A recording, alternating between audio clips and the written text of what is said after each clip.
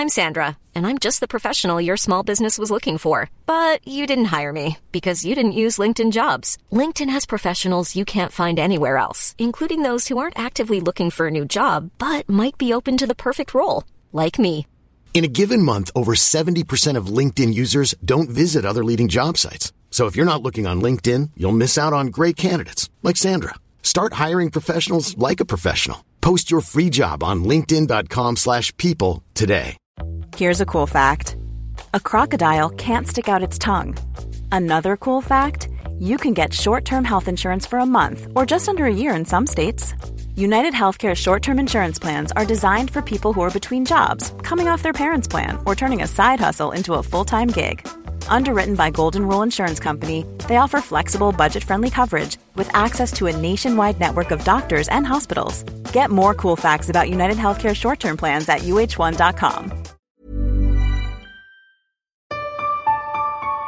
I use my difference to make a difference every day in the role that I'm in. I try to make sure that how I felt as a person who was different throughout going to an all-white school. Unfortunately, I didn't go to my dad's school. Going to an all-white school, going to a predominantly white university and grad school, being in organizations that are predominantly white. I use how I felt in some of those positions, sometimes how I felt marginalized, how I felt attacked at some points early on. I try to make sure that I remember that and use that to make sure that nobody else feels that way. Who I encounter, my shadow of my leadership, my sphere of span of influence, that they don't feel the way I did. And I got to make sure that that happens. How you day? That was the voice of Celeste Warren. Today we're talking about how to be a diversity, equity, and inclusion champion. How can you ensure that everyone feels like they're accepted and engaged and they're valued? And Celeste has had quite the experience doing this. Our interview focuses on the increased focus on diversity and inclusion since the murder of George Floyd, what it takes to actually be DEI ambassador. And for people that don't know what DEI is, it's diversity, equity, and inclusion, sometimes known as D&I, diversity and inclusion, or sometimes known as DEIB, diversity, equity, inclusion, belonging, or JEDI, justice, equity, diversity, inclusion. This interview, much like a lot of the interviews in this podcast, is really focusing on how a lot of people's journey into this field comes from personal experiences or observations. And I really hope that you can reflect on your own personal experiences and observations and see how you can champion people in your life. Enjoy the episode. Welcome, everyone, to another episode of As Told by Nomads, and today's guest is Celeste Warren. Now, Celeste is Vice President of Global Diversity and Inclusion Center of Excellence at Merck. Prior to joining Merck in 1997, Warren worked for 9 years in human resource at Kraft Foods and General Foods. She has been honored with many awards, including Black Enterprise's Top Executives in Global Diversity and Inclusion, Savoy Magazine's Most Influential Women in Corporate America, Women's E! News 21 Leaders of the 21st Century, and Diversity Women's Magazine Elite 100 list. So she's prolific. And now she has an amazing book that she's going to talk to us about. And we're going to dive into the culture of what exactly it means to truly be a diversity and inclusion ambassador. As someone who is the son of an ambassador, I'm very excited to dive into this topic. Welcome to the show. Well, thank you. Thank you. I'm so glad to be here. Pleasure's mine. Yeah, we were having such a fun conversation before we hit record, and I wanted to bring some of that here. And the way that I would do that would be to talk about what got you into this field. Why diversity, equity, and inclusion? You've got all these awards for it, but what drew you to this field? From a little girl, my father was the first Black teacher in Western Pennsylvania, Eastern Ohio, that region of the States. Every day I had a front row seat to his challenges, his successes, opportunities, every day at the dinner table. He and my mom would be talking, about his day, and, he had his good days, had his bad days, but we would hear from what he was going through as the first. And so it was something that was just ingrained in me. And as a little kid, I didn't know what to ask him. I just was listening. And then when it got into high school and then in college and formative years, I, asked him a lot of questions around being the first and what that was like. And I remember one story he told me. He graduated from Pitt and also had a master's degree as well from another university in education, and English was his specialty. And so when he got hired, his first job out of school, his first job was at this school district, and they didn't hire him as an English teacher. They hired him as the gym teacher, physical ed. The other piece of that is they didn't even have a gymnasium. So he taught people out in the parking lot, taught the kids out in the parking lot every period that he had a class. While he was teaching them, the parents of these students would come and park their cars and watch this Black man teaching their son or daughter. He's telling me this story. I think I was just graduated, from grad school. And he's telling me the story and I'm getting angrier and angry. It's like, what is going on? What did they think you were going to do to their kids? Right. And I said, well, what did you do? And he said, I just kept doing my job. I taught the kids, and one by one, those cars just started disappearing and they didn't come anymore until eventually none of them came. And it was, just doing his job, garnering trust, of course. But in that day and age, you can imagine this was the 70s, late 60s, 70s, civil rights was still hot and heavy, and just having to go through that. And his level of, he's very disciplined, very, okay, I know in order for me to get my message across, in order for me to be able to do what I need to do in this space, I need to make sure that my message is being received. It reminds me a little bit of the story about Jackie Robinson, right? Why they picked him to be the first Black baseball player in the major leagues. And it's like, okay, he fit this persona of who they wanted to go. It's a little bit of that. My father, just trekking and being the first person here, first principal, Black principal, first Black assistant superintendent. And it was like he had this discipline. It was guarded, but he was still able to push the envelope with all of these individuals to get change. When he died, he passed away in 4 years ago. Oh my gosh, sorry for your loss. Yeah. And when he passed away, the funeral procession, we drove it as we were going to the cemetery past the school district where he was the teacher and principal and superintendent. And all of the kids lined up on both sides of the street. The students, they let them out of school early and let them line the streets, and just they had signs and everything. So just the impact of, the first Black teacher in that area and the first Black principal in that area, it gives me such pride, and it instilled in me to make sure that I'm continuing his legacy in what I do. Wow. That's such a beautiful story, and it lays the context for what you do today. You do a lot of things in change management, diversity, equity, inclusion, really around the efforts of human behavior and understanding how to find ways for people to see people for who they really are.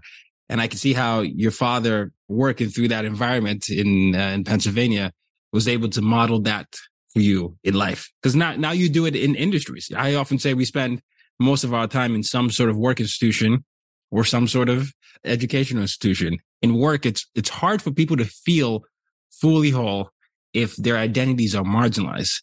So anyone listening to this episode, if they're going to ask you that, well, I hear you, Celeste, I love that, but I'm on the marginalized side. I also don't have the power dynamic here. How can I work towards DEI, diversity, equity, inclusion, and ensure I feel seen and heard for who I am? What would you say to that person? The person who feels marginalized? Person who feels marginalized and has lower power dynamic and is struggling to feel that way. That is so critical, that the person who doesn't feel like they're in this position of power, doesn't feel like they are empowered to make a change, that they try to own that power and get that power. And they don't need permission to get that power.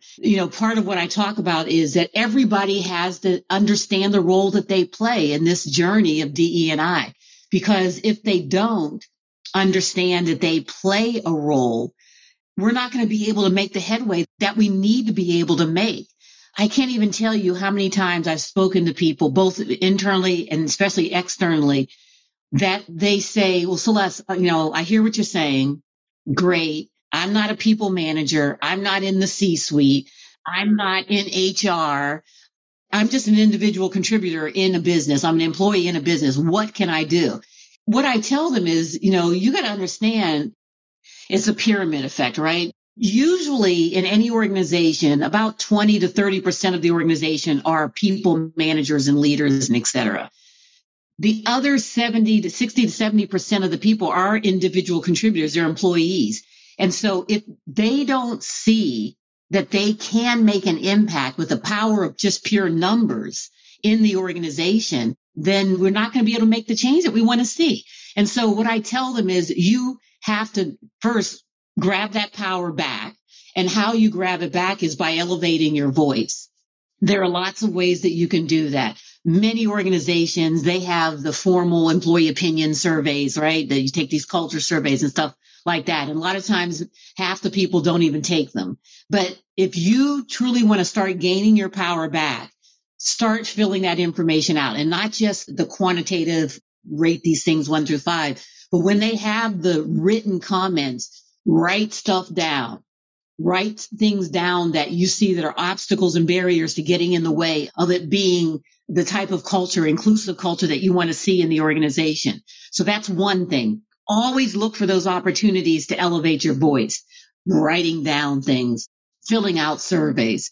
Another thing too is having the opportunity to engage in conversations with your peers, other individual contributors, if you will, other employees, by having lunch and learns or coming together and saying, hey, you guys, let's have lunch in conference room ABC on this one side of the cafeteria or whatever. I'm going to send out an article around diversity and inclusion ahead of time. And then let's just kind of have a conversation about it and talk about some things that we could be doing together, elevating our voices together in the organization to impact change. Another thing is a lot of organizations have employee resource groups or affinity groups. Join one, join two if you can. And that collective voice together and elevating your voice. Employee resource groups, especially since the murder of George Floyd, have just grown in importance in organizations. And if they had them, they've grown in importance. And if they didn't have them, they've been able to start them. And so that's another way to really drive DE&I and take the power back that you feel that you don't have.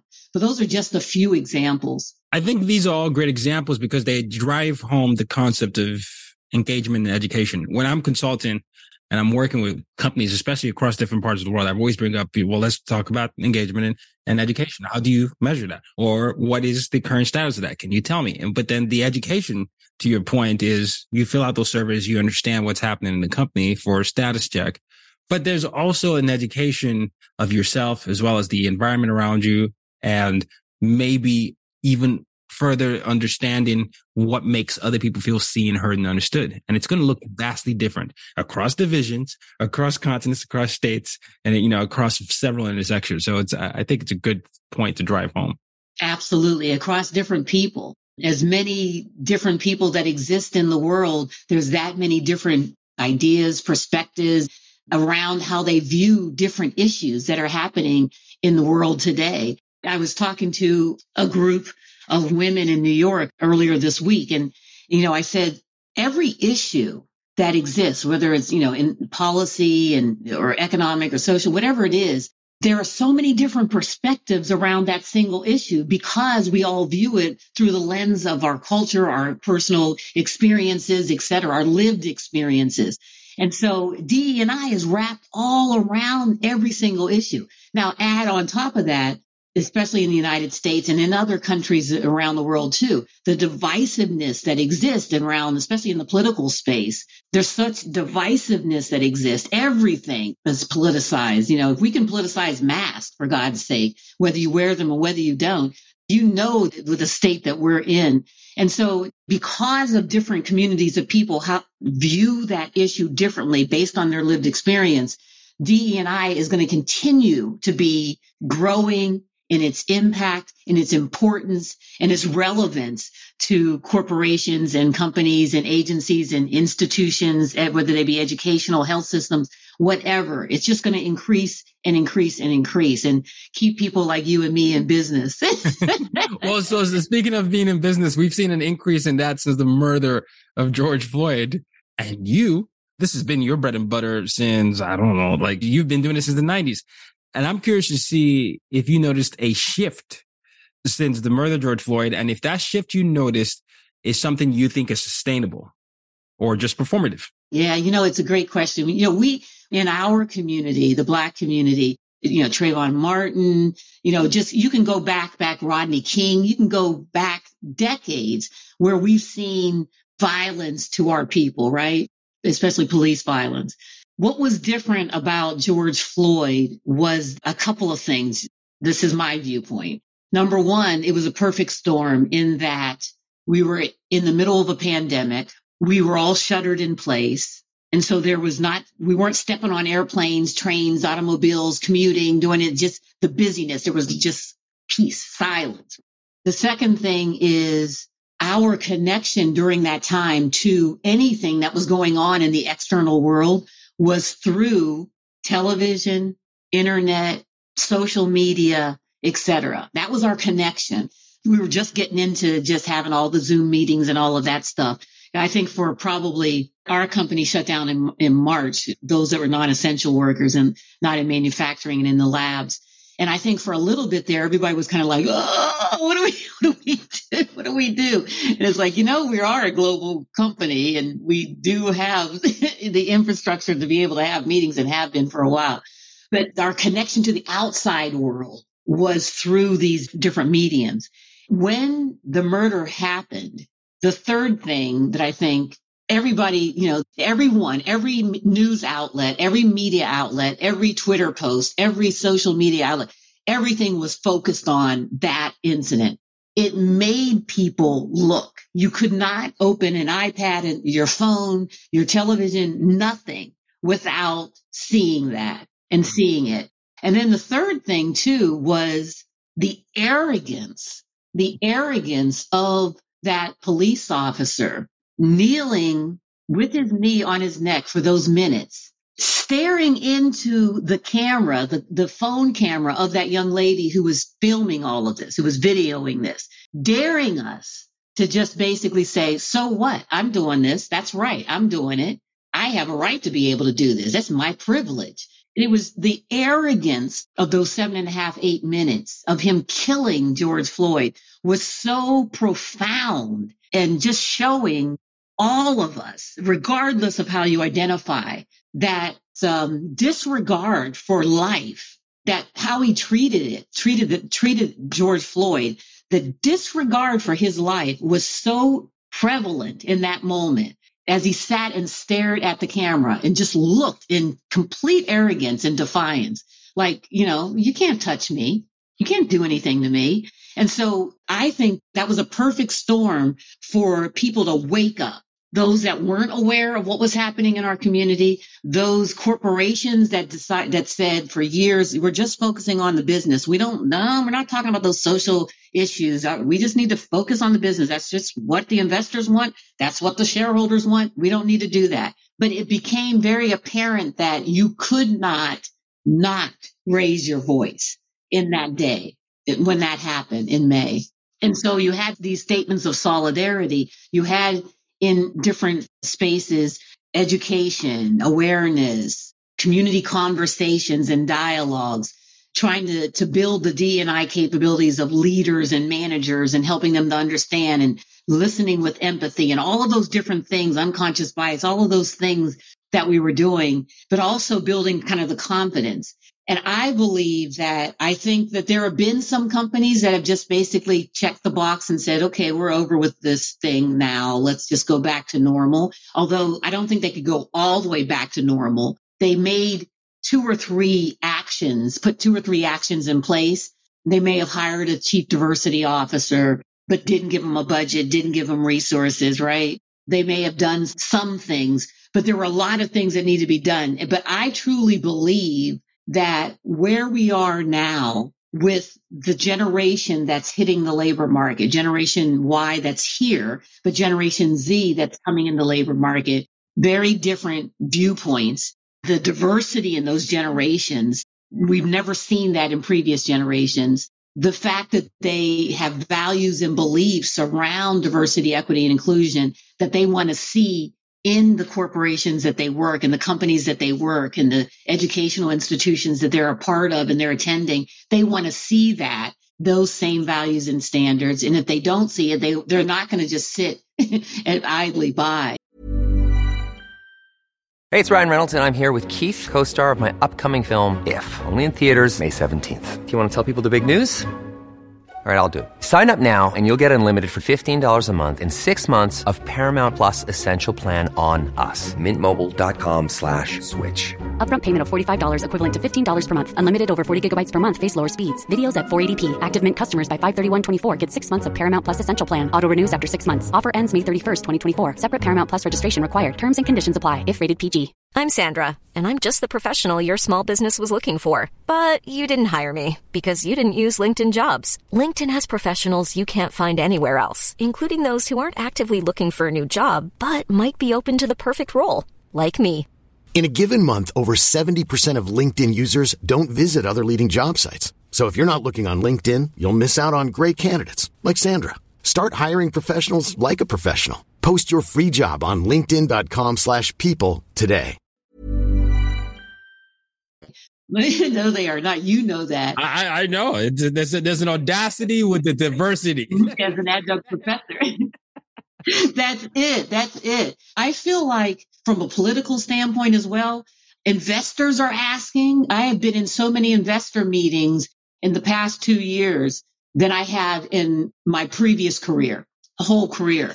And the investors are asking, what are you doing in the area of diversity, equity, and inclusion? How are you creating an inclusive work environment and culture within your organizations? Because they know that culture does eat strategy for lunch. And they also know, we also know that all companies, you're one tweet away from your stock dropping, right? Tremendously. We've seen that in different corporations. And so it's a different day and age that we're in now, that corporations, the role of corporations, that responsibility has expanded, not just in delivering your widgets to your customers. You have to have a voice in some aspect, shape, or form around social activism. You have to, because the shareholders are demanding it. Investors are looking at it. Your employees certainly are demanding it.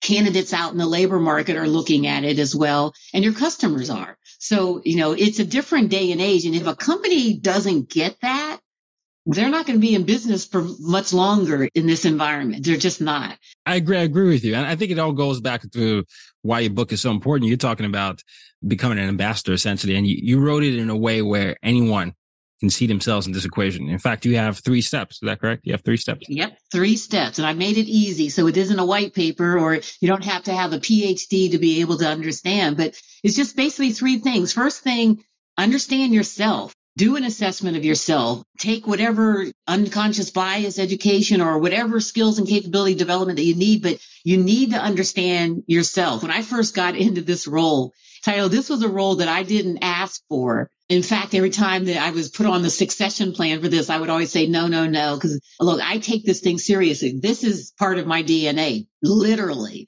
And so if other people can't take this seriously, I don't want to be in this role, in this space, because I'm just trudging along doing what I need to do with my area and my group. But I kind of turned this down. But when I first got in this role, I had to do an assessment of myself and understand my blind spots as I was stepping into this role. Because if you're going to lead this journey for the organization and help leaders understand, you have to understand what your blind spots are. So I did a lot of personal assessments around my unconscious biases and where were my blind spots and what skills did I have that would help me in this space and what skills that I need to develop in this space. And one of them was patience, of course, attributes and characteristics as well.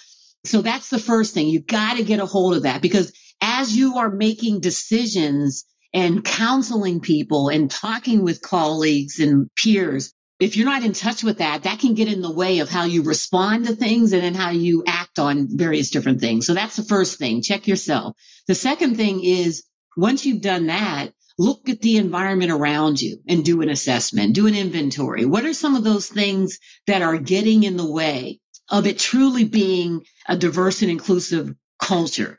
Your team environment, like the 10 or 15 people that are part of your team, you look at them and say, what's getting in the way of our team being more inclusive, more of a feeling of belonging and feeling valued? If you're a manager, look at your team and also look at your management peers, the team that you're a part of, and look up at your leadership. If you're in the C-suite, the same thing, the shadow of the leader. What shadow are you casting? And do you understand what's going on from that perspective, right?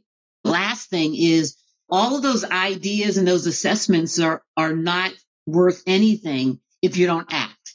And so once you've done your individual assessment, once you have done the assessment looking at the organization, then put the plans in place. What is it that you need to be doing? What is it that the organization needs to be doing in order for it to be that diverse and inclusive environment that you want it to be? So pretty simple. It's you, it's the environment, and then act. As a professor, I love anything that is a framework. This is a good way to do that because, the beautiful thing about this is that it's not a cookie cutter thing. It's a standardized type of thing people can follow. But when people are reflecting on their biases, on what they need to work on, it's not going to be the same as person Y because that's a different person. They have different lived experiences. Absolutely. You have to do the work. Yep. You have to do the work. That's it. You talked about your father. You have done a beautiful thing where you're passing it on to the next generation. It seems like, from the conversation we had, your children are also very much into the world of creating an equitable place for everyone else to feel like themselves. Do you take a tremendous amount of pride in passing it on forward or passing the baton? I do with my kids. And it's so interesting. My daughter's a senior at Arizona State University. My son is a sophomore at Arcadia University here near Philadelphia.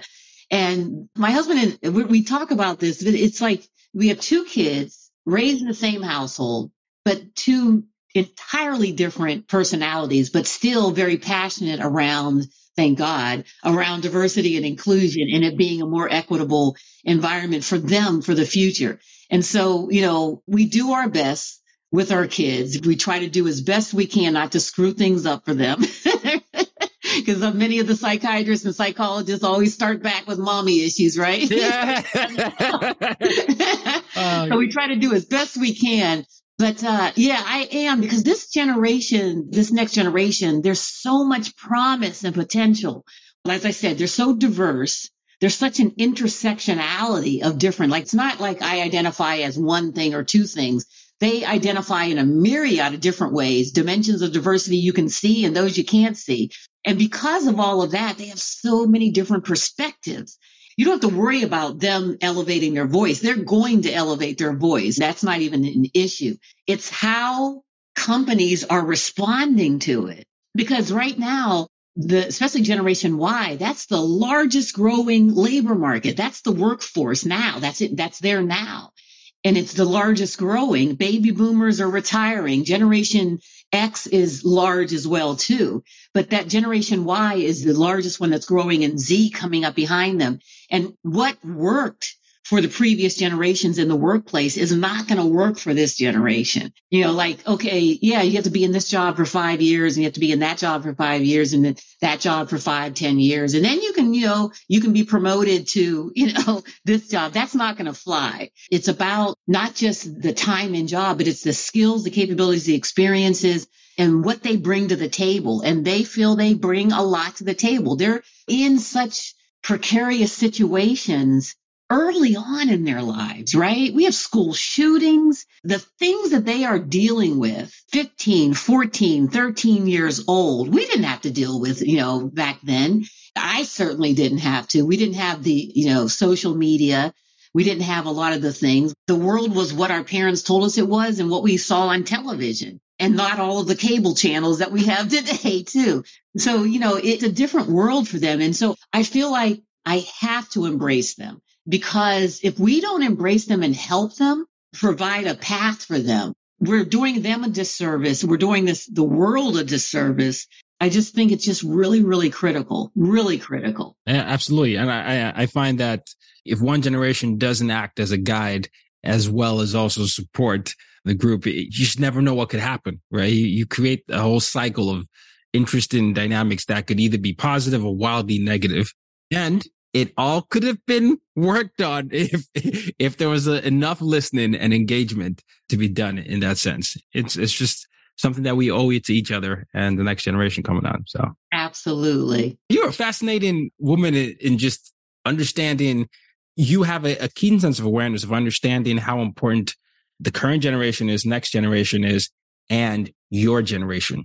And the reason I'm saying fascinating and applying that to you is I work in this field as well. I see a lot of gatekeeping, tremendous amount of gatekeeping. But you, as you talk, I'm hearing you simultaneously reference multiple lived experiences, even lived experience outside of yours. And I find that to be a gift.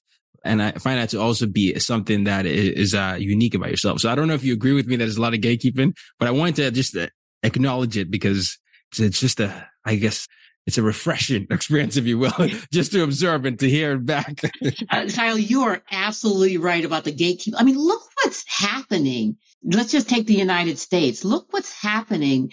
Reproductive rights, right? Boom. They're trying to change all the voting districts to try to suppress voting. It reminds me a bit of like apartheid when that was falling, and how these people that were in those positions of power just trying to hold on to whatever they could to make sure that they could hold on to that power. I feel like that's kind of where we are, because I'm sitting there scratching my head at some of the gatekeeping and thinking like, why is that important? Why do you care what choice a woman makes about her body? Why are we even discussing that? Why is that even in the courts? You know what I mean?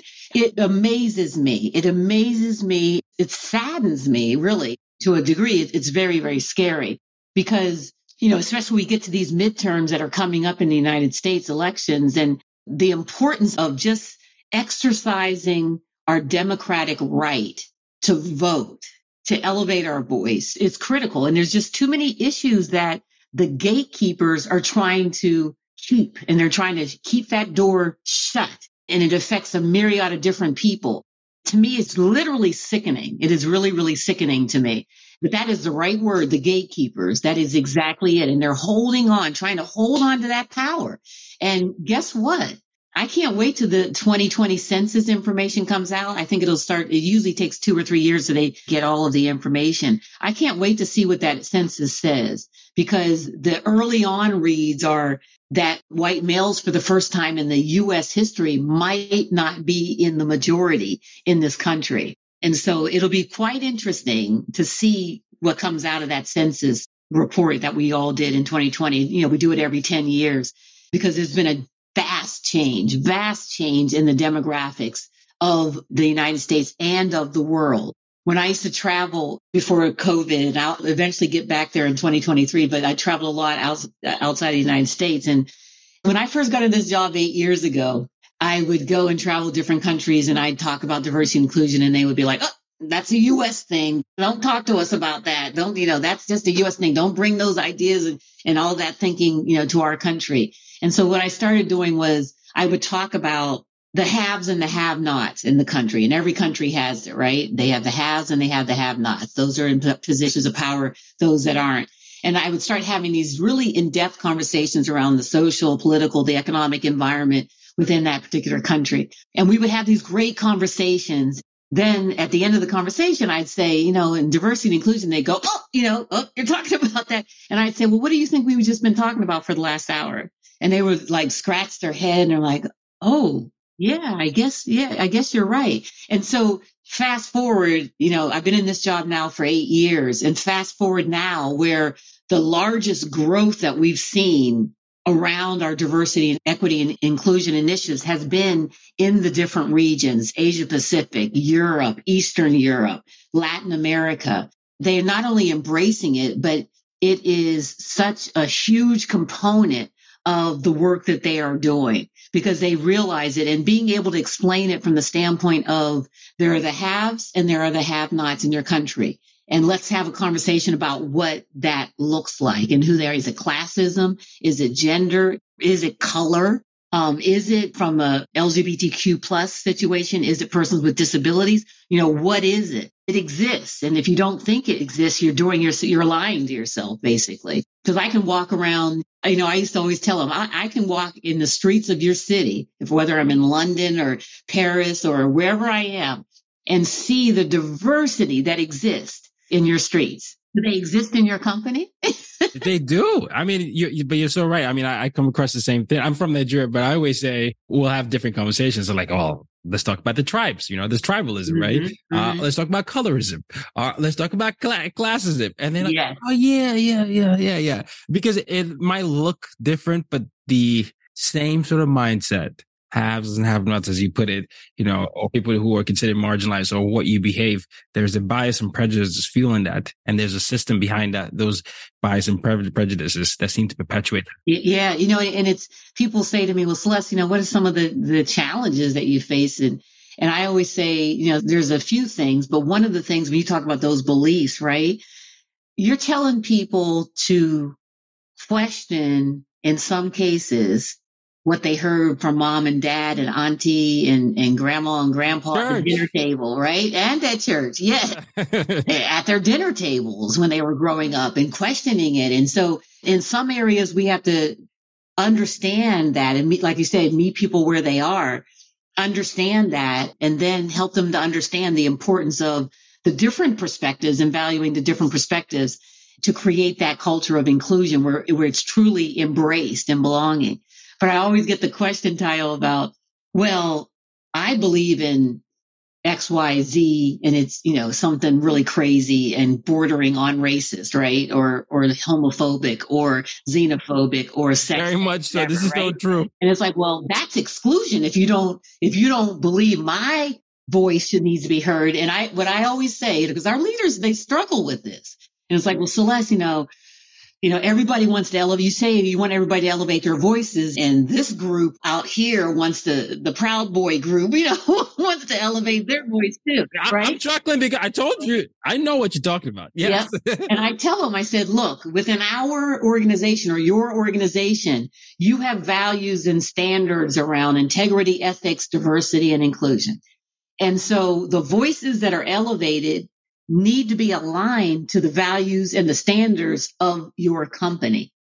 And as long as they are aligned with the values and standards of your company, then those voices can be elevated, et cetera. But if they do not align with those values and standards, then we have a problem. We got to have that conversation. So I try to make sure that you take it off of yourself and what does Celeste believe, or what does Tayo believe, and what is this and what is that. Take it from the personal and make sure that you are aligning it to the organizational. And that really helps them to say, oh, yeah, that's great. Because, there's still that conflict avoidance, right? Nobody likes to argue with people some people do, but most people don't like they don't like that conflict. And in order for us to, as in order for us to get to that state of inclusion that we want to get to, we have to have those uncomfortable conversations. And so while we're having those uncomfortable conversations, we need to make sure that those conversations are aligned with the values of the company that you belong to. And if you don't have those values and standards as a company, you need to rethink where you work. 100%. Well, there you have it, Celeste Warren. I'll make sure to put your book in the show notes, because if it's anything like this, I know that a lot of people are going to gain from it. And more importantly, they're going to find themselves in the book and figure out how they could start. But I'll make sure to put that in the show notes. And I'm excited to hear this. I've been watching a series of your interviews, and it's been fun seeing the engagement that comes from that. So thank you for doing that. I have one final question. And you saw my book earlier. My mission statement is use your difference to make a difference. So my question to you, Celeste, is how do you use your difference to make a difference? I use my difference to make a difference every day in the role that I'm in. I try to make sure that how I felt as a person who was different throughout going to an all-white school. Unfortunately, I didn't go to my dad's school. Going to an all-white school, going to a predominantly white university and grad school, being in organizations that are predominantly white. I use how I felt in some of those positions, sometimes how I felt marginalized, how I felt attacked at some points early on. I I try to make sure that I remember that and use that to make sure that nobody else feels that way, who I encounter, my shadow of my leadership, my sphere of span of influence, that they don't feel the way I did. I got to make sure that that happens. Love that. Love that. Well, thank you so much, Celeste. This has been a real pleasure. I could see you doing that. I know you have done it, and I know you continue to do that. So thank you so much for coming on the show. This has been a true honor. Well, thank you. I enjoyed the conversation, and this has been great. Thank you. Thank you. Thank you. Kings, Queens, and Royalty. Until next time, use your difference to make a difference. You've just been listening to the As Told by Nomads podcast. For more ways to reach out to Tayo and to use your difference to make a difference, head over to www.tayoroxen.com.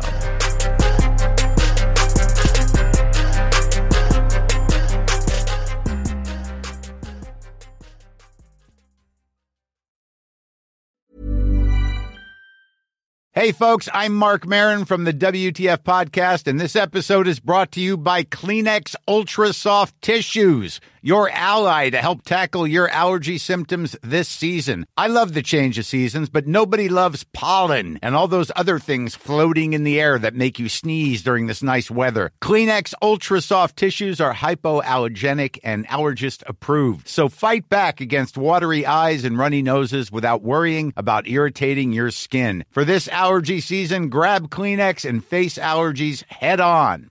Hey, it's Paige DeSorbo from Giggly Squad. High quality fashion without the price tag. Say hello to Quince. I'm snagging high-end essentials like cozy cashmere sweaters, sleek leather jackets, fine jewelry, and so much more. With Quince being 50 to 80% less than similar brands. And they partner with factories that prioritize safe, ethical, and responsible manufacturing. I love that. Luxury quality within reach. Go to quince.com/style to get free shipping and 365-day returns on your next order. Quince.com/style.